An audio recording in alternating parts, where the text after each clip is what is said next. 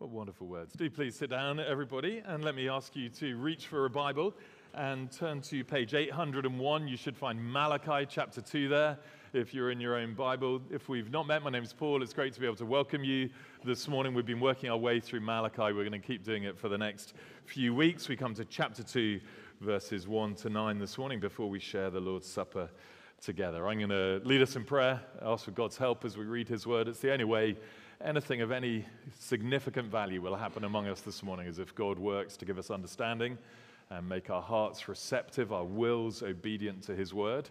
So we'll depend on him together, and then I'll read God's word to us. Our Father, we thank you indeed for your presence with us, and we acknowledge our complete dependence upon you, not just for life and breath, but for spiritual life that comes by your Spirit and through your word. We pray, therefore, that you would work to give us good understanding, attentive hearts and minds, and that you might transform us by your Spirit, so that everything that we are as individuals and as a community might be pleasing in your sight. And we pray it in Jesus' name. Amen. Let me read to us then Malachi chapter 2, verses 1 to 9. God says, "And now, O priests, this command is for you. If you will not listen, if you will not take it to heart to give honor to my name, says the Lord of hosts, then I will send the curse upon you, and I will curse your blessings. Indeed, I have already cursed them, because you do not lay it to heart. Behold, I will rebuke your offspring and spread dung on your faces, the dung of your offerings, and you shall be taken away with it. So shall you know that I have sent this command to you, that my covenant with Levi may stand, says the Lord of hosts. My covenant with him was one of life and peace, and I gave them to him. It was a covenant of fear, and he feared me. He stood in awe of my name. True instruction was in his mouth, and no wrong was found on his lips. He walked with me in peace and uprightness, and he turned many from iniquity. For the lips of a priest should guard knowledge, and people should seek instruction from his mouth, for he is the messenger of the Lord of hosts. But you have turned aside from the way. You have caused many to stumble by your instruction. You have corrupted the covenant of Levi, says the Lord of hosts. And so I make you despised and abased before all the people, inasmuch as you do not keep my ways, but show partiality in your instruction." Challenging words. I hope you'll keep them open in front of you. There's also an outline of where we're heading on the back of the notice sheet that will keep you right, I hope. Our subject, you'll have gathered, I guess, even from the reading this morning, is the teaching of God's word. It's something that's pretty close to my own heart for obvious reasons. I hope we're going to see why it should be of first importance for all of God's people and not just the guy standing at the front. Psalm 19 says that God's word itself is perfect and pure and firm and righteous and trustworthy and radiant. Isaiah says the grass withers, the flowers fade, but the word of the Lord endures forever. Psalmist again, God's word refreshes the soul. It makes wise the simple. It gives joy to the heart and light to the eyes. The New Testament adds that it teaches and rebukes and corrects and trains us in righteousness. So like a sword, God's word penetrates our heart. Like a hammer, it can break the hardness and the callous around our hearts. Like a lamp, it directs our path. Like a spotlight, it trains our focus upon the Lord Jesus himself. As such, God's word is precious. More precious than much pure gold, sweeter than honey from the comb. And so God's people love his word. We delight in it. We meditate on it day and night, say the scriptures. We crave it in the way that a baby craves its mother's milk, not as an end in itself, but so that we can know God in it and walk in his ways. And God's word is powerful. Like the rain that falls from heaven, it never returns to the Lord empty, but accomplishes his will. It's through his word that God works to reveal himself to us. Do you want to know God? You will meet him in his word. It's through his word that he gives life by his Spirit. It's through his word that he grows us up in salvation. And therefore, the faithful teaching of God's word must really matter. God's word can't be twisted or distorted or added to or subtracted from. God calls that shameful. God's word must be guarded. The Bible says rightly divided, taught, preached, proclaimed, set forth humbly and plainly and to the glory of God. And God delights in the right teaching of his word. And we'll see it's not an exaggeration to say that he detests it. If his messengers set his word to one side or tell itching ears what they want to hear or speak a word of their own invention in place of his true and living word. So the teaching of God's word is of first importance. That's really the heart of what God is saying to us this morning.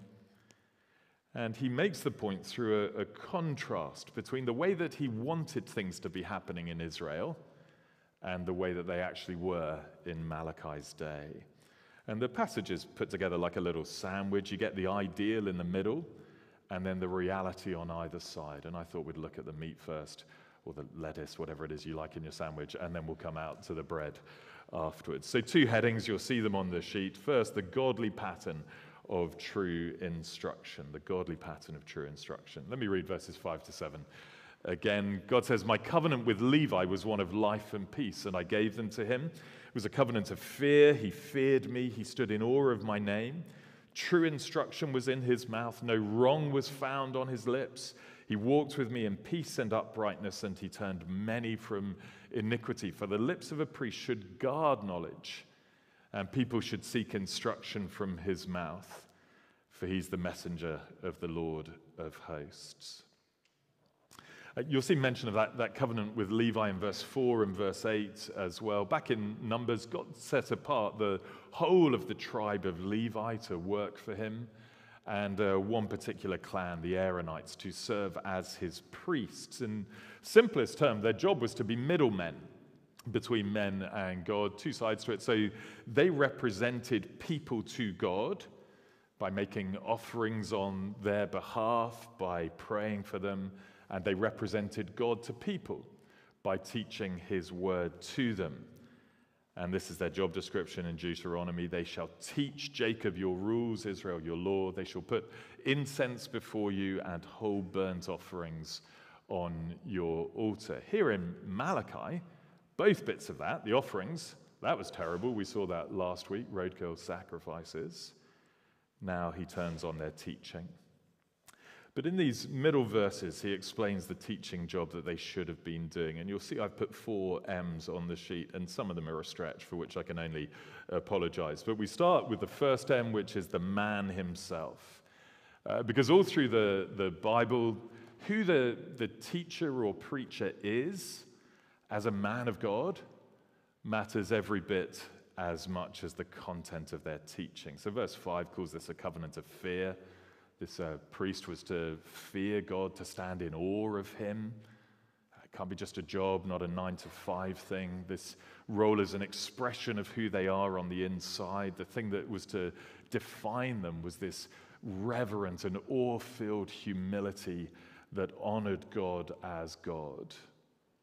And that inner fear will then shape the rest of his life. Verse 6 says, he walked with me in peace and uprightness. They don't just talk the talk, but like Enoch, Noah, Abraham, they would walk with God. They would pursue a life of quiet godliness. Reminds me of the Apostle Paul saying to people, "You know how I lived among you.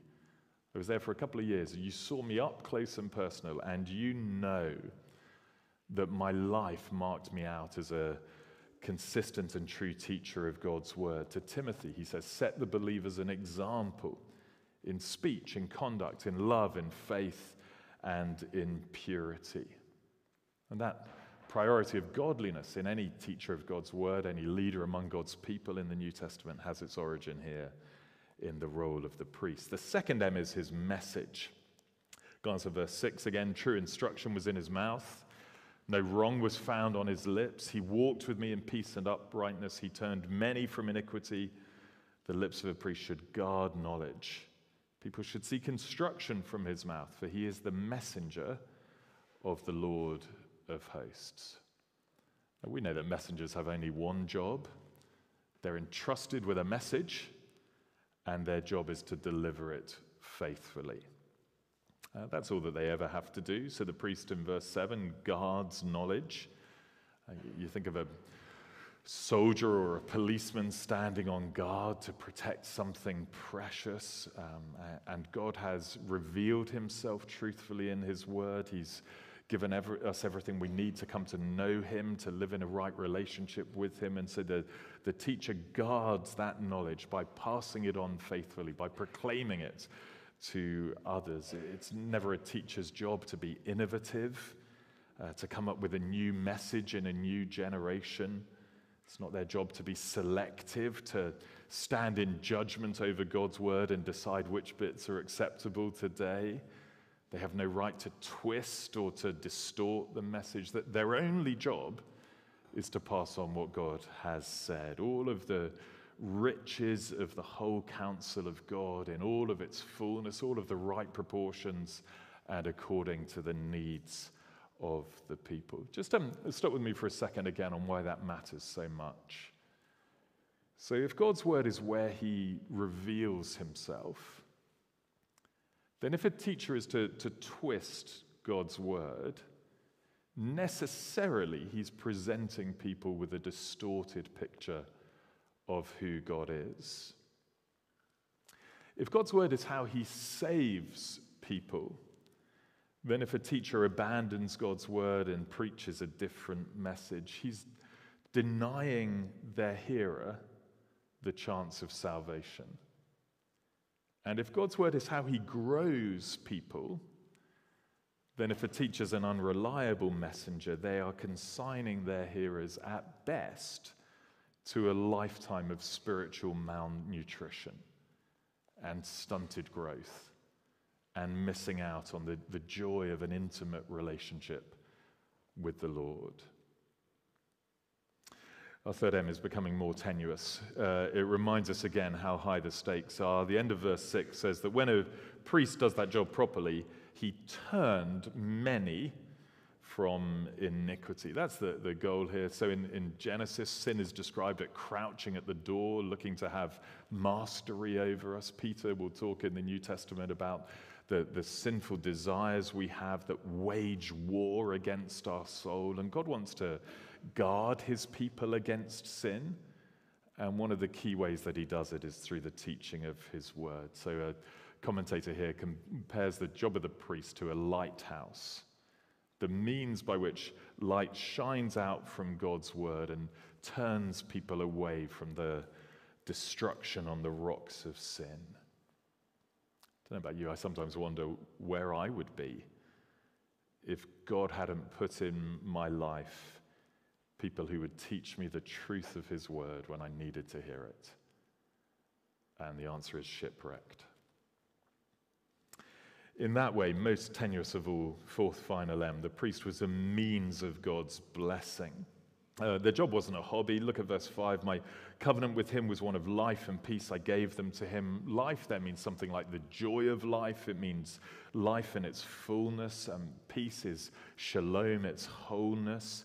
And God in his grace first gave those blessings directly to the priests themselves to enjoy, but then used them to extend his blessing to others as well. They would pronounce God's blessing. Famously, the Lord bless you and keep you. The Lord make his face to shine upon you and be gracious to you. The Lord lift up his countenance to you and give you peace. And that blessing was the means by which God poured out his goodness in people's lives. So just a brief survey. But I hope it shows how the work of the priests was essential, not arbitrary, to the wholeness of God's people and to their knowledge of, their enjoyment of God, their walk with him. Not because there was anything special about the priests themselves. They were sinners like the rest of us. But God had set it up in such a way that he was doing his work through them. And when it was good, it was great. But in Malachi's time, it was terrible.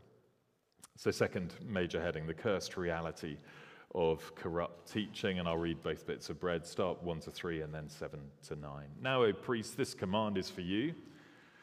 If you will not listen, if you will not take it to heart to give honor to my name, says the Lord of hosts, then I will send the curse upon you, and I will curse your blessings.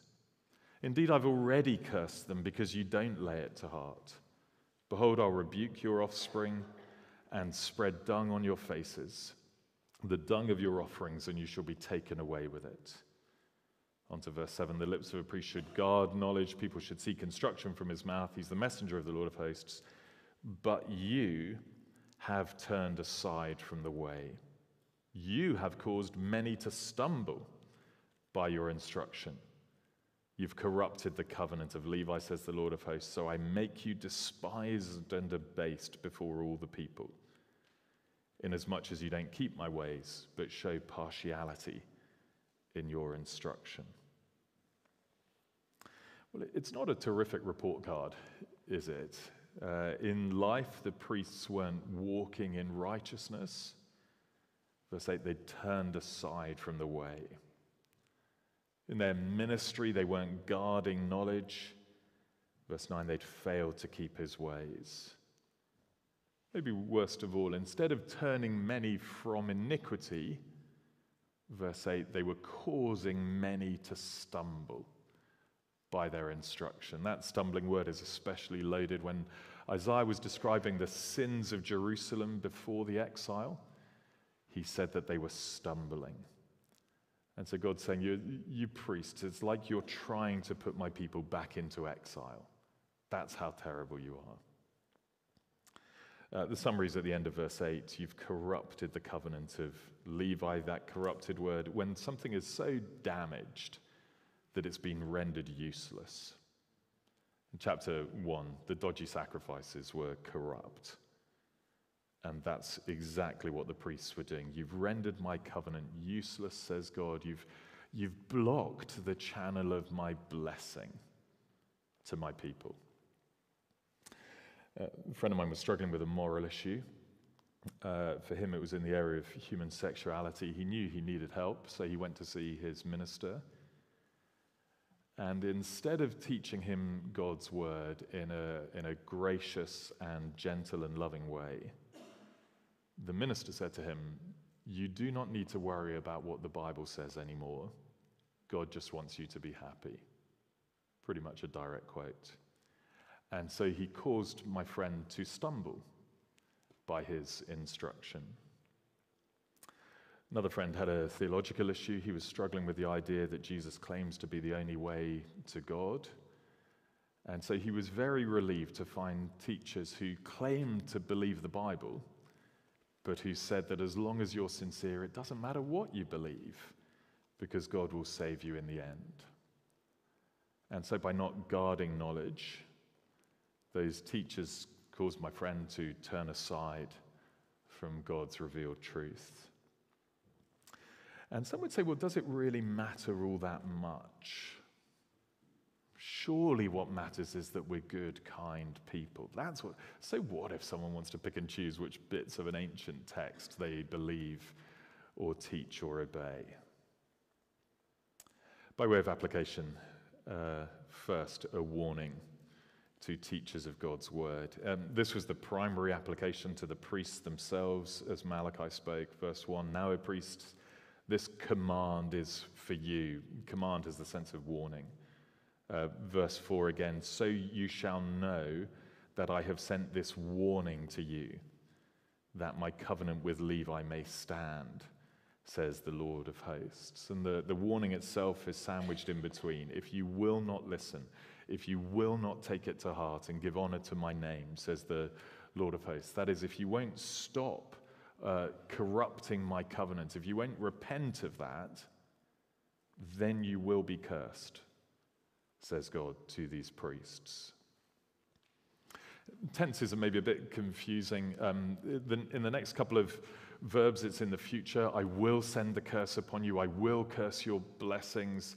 Then they switch. Indeed, I have already cursed them because you don't lay it to heart. Then it's back to the future in verse 3, the present in verse 9. I think it's simpler than it looks. God has pronounced his curse on their corruption. The priests, the people are starting to feel its ill effects.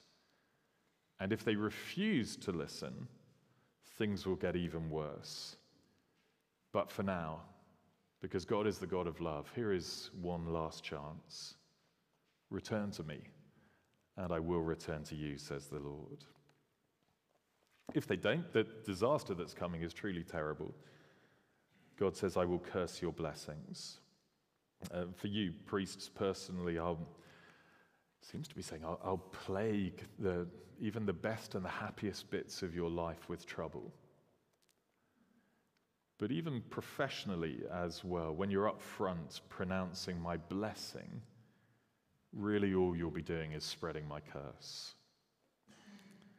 And look how seriously God means it in verse 3. I will spread dung on your faces, the dung of your offerings, and you shall be taken away with it. Can you imagine the God of love saying that, being so exercised by something that he says that? The dung word refers to everything that was left behind when an animal was slaughtered, not just excrement, but all of its innards as well. And Leviticus said all of that stuff had to be gathered up and burnt outside of the camp because it was so defiled and so unclean. And now God says to these priests who are priding themselves on their high social status and their access to the temple, I'm going to get all of that offal and filth and smear your faces in it and then get you carried outside of the city and leave you despised and abased before the people, as a picture of how disgusting you've become in my sight for the job that you're doing, says the Lord of hosts. And verse 3 has a sense of imminence about it. I'm on the verge of doing this. But once again, God's own moral desire is different. What he wants to do in verse 4 is not to curse. What he wants to do is to preserve his covenant. That's why he's speaking through Malachi. It's another gift of God's grace. He wants to summon these people back to the job that they should have been doing all along. What of us? Well, the New Testament church minister, the preacher, isn't in exactly the same role as the priest in the Old Testament. There isn't a covenant with Bible teachers today in exactly the same sort of way. But the character qualifications, and at least this aspect of their job description, is very similar. So this warning does give us a very clear sense of what God would say to anyone who presumes to instruct others in God's name, but whose life or doctrine is falling short. Someone comes under some kind of conviction. They're worried about what will happen to them when they die.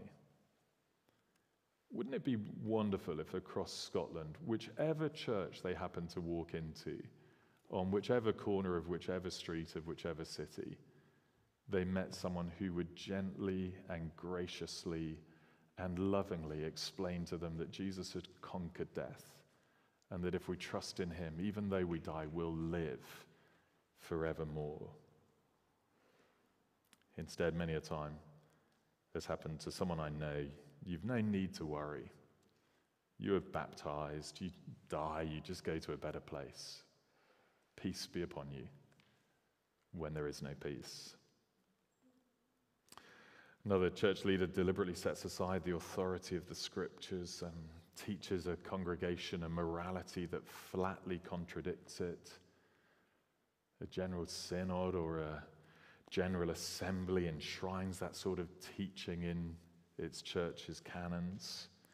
And the world says the church is keeping up with the times. And the church pats itself on the back and says, we're so glad you approve of us. And God says, I will spread dung on your faces, and you will be cursed and despised and debased. In the New Testament, James, the brother of Jesus, says, not many of you should presume to be teachers, my brothers, for you know that we who teach will be judged with greater strictness. So if someone here is a teacher of God's word, either you're a church leader, I guess like I am, or one of our elders, or you teach God's word informally as a church member, either here or in any other context. And if in life or doctrine any of us has already departed from God's biblical pattern of ministry, then we please need to heed this gracious warning from God while we can. We all fall short. Today's a good day to come back to God, to confess our sins, and to claim his forgiveness afresh. Jesus said that the Pharisees, by their teaching, who were pretty similar, made their followers twice as much a child of hell as they already were. It's that serious. But God says, return to me, and I will return to you. Maybe you're a teacher of God's word, or you want to be in the future, and you are one who is not complacent about these things, but you are battling for faithfulness in your life and in the truth, in the teaching that you pass on. An encouragement, I hope, to remember to keep a close watch on your life and your doctrine. Paul says, persist in this, for by so doing you will save yourself and your hearers. That battle for faithfulness is worth it. So keep going. Or maybe you look at the wider church, you wonder, how is it that all over the world false teachers twist and flatly deny God's word and get away with it? Where is the God of justice? Will he not do something? I hope we're reminded that God really does care about the teaching of his word, and one day he will rise in judgment. And so we want to encourage false teachers to come back to him today while they still can. That's the warning. It is pretty sober, isn't it? But I'm keen for us to end with worship of the perfect priest, and especially as we come to the Lord's table. Let me read verse 6 once again, but with a minor tweak to make the point. True instruction was in Jesus' mouth, and no wrong was found on his lips. Jesus walked with me in peace and uprightness, and he turned many from iniquity. The lips of Jesus guarded knowledge perfectly, and you should therefore seek instruction from his mouth, for he is the ultimate messenger of the Lord of hosts. Once again, we can't read Malachi without thinking of our Lord Jesus. As a man, Peter said of him, he committed no sin.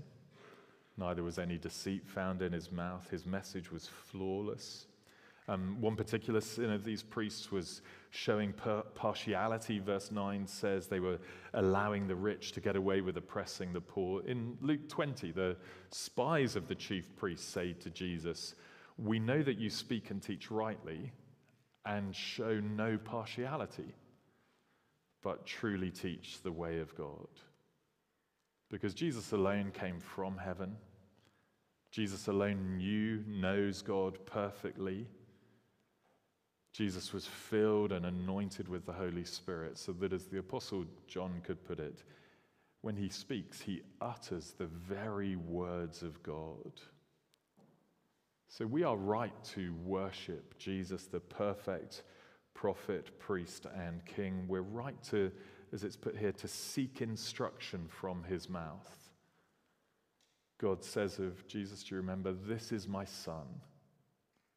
Listen to him."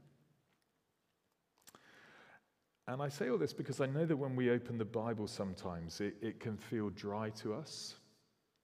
It can feel as though God is distant.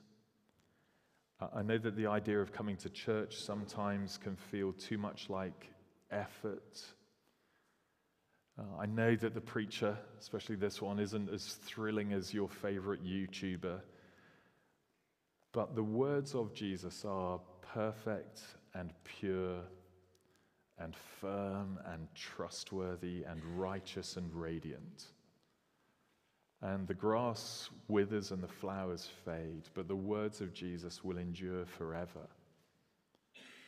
And they alone can refresh the soul and make you wise and give joy to the heart and light to the eyes, because Jesus is the true messenger of the Lord. So I take it we want to leave today wanting to be, do you remember Mary in Luke 10? Not distracted and anxious and troubled by many things, even service, but sitting at Jesus' feet and listening to his word. That's our great privilege. Whenever we open the Bible by ourselves, whenever we gather in small groups, whenever we come and sit under God's word together on a Sunday.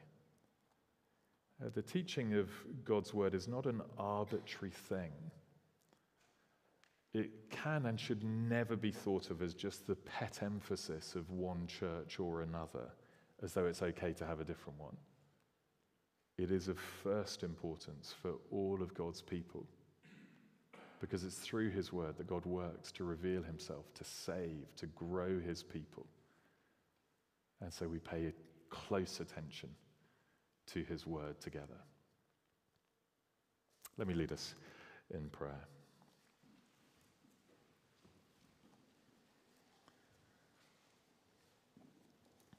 Oh, Father, we do want to praise you that you are a God who has chosen to reveal yourself, that you haven't left us in the dark about who you are or the work that you're doing in the world, and that you haven't left us powerless to try and work you out by ourselves or to try and come to know you by our own effort or to grow to be like you just because we try hard. We thank you that you have provided your word through which you reveal yourself and save and grow your people to maturity in the Lord Jesus. Therefore, we are sorry for times, maybe seasons of our life in which we've not listened to your word as we should. We've not sought instruction from the lips of your Son. We've thought that we know better, or we've just thought we can't be bothered. And so we've drifted and listened to ourselves and to our world. We see that attitude enshrined with great sadness in many churches. And so we want to pray for our land and to pray for ourselves. Please show us ways in which we are falling short of giving a right attention to you and your word, listening to your Son. Pray for teachers of your word in our church family, whether they're teaching kids or youth or students or grown-ups in whatever capacity. We pray very much that life and doctrine would honor you. And we pray for our land and ask you to have mercy on teachers who have departed from your truth, on local churches and denominations who have done that. Please bring them to repentance and cause them to return to you while they still can. Thank you for this gracious warning of just how seriously you take it. We pray it would be heeded. And we pray that you would raise up from our own congregation and up and down Scotland and around the world, many, many who will point people faithfully to the Lord Jesus by proclaiming his word, by loving them, and by teaching faithfully and living faithfully. And we pray all of this in Jesus' precious name. Amen.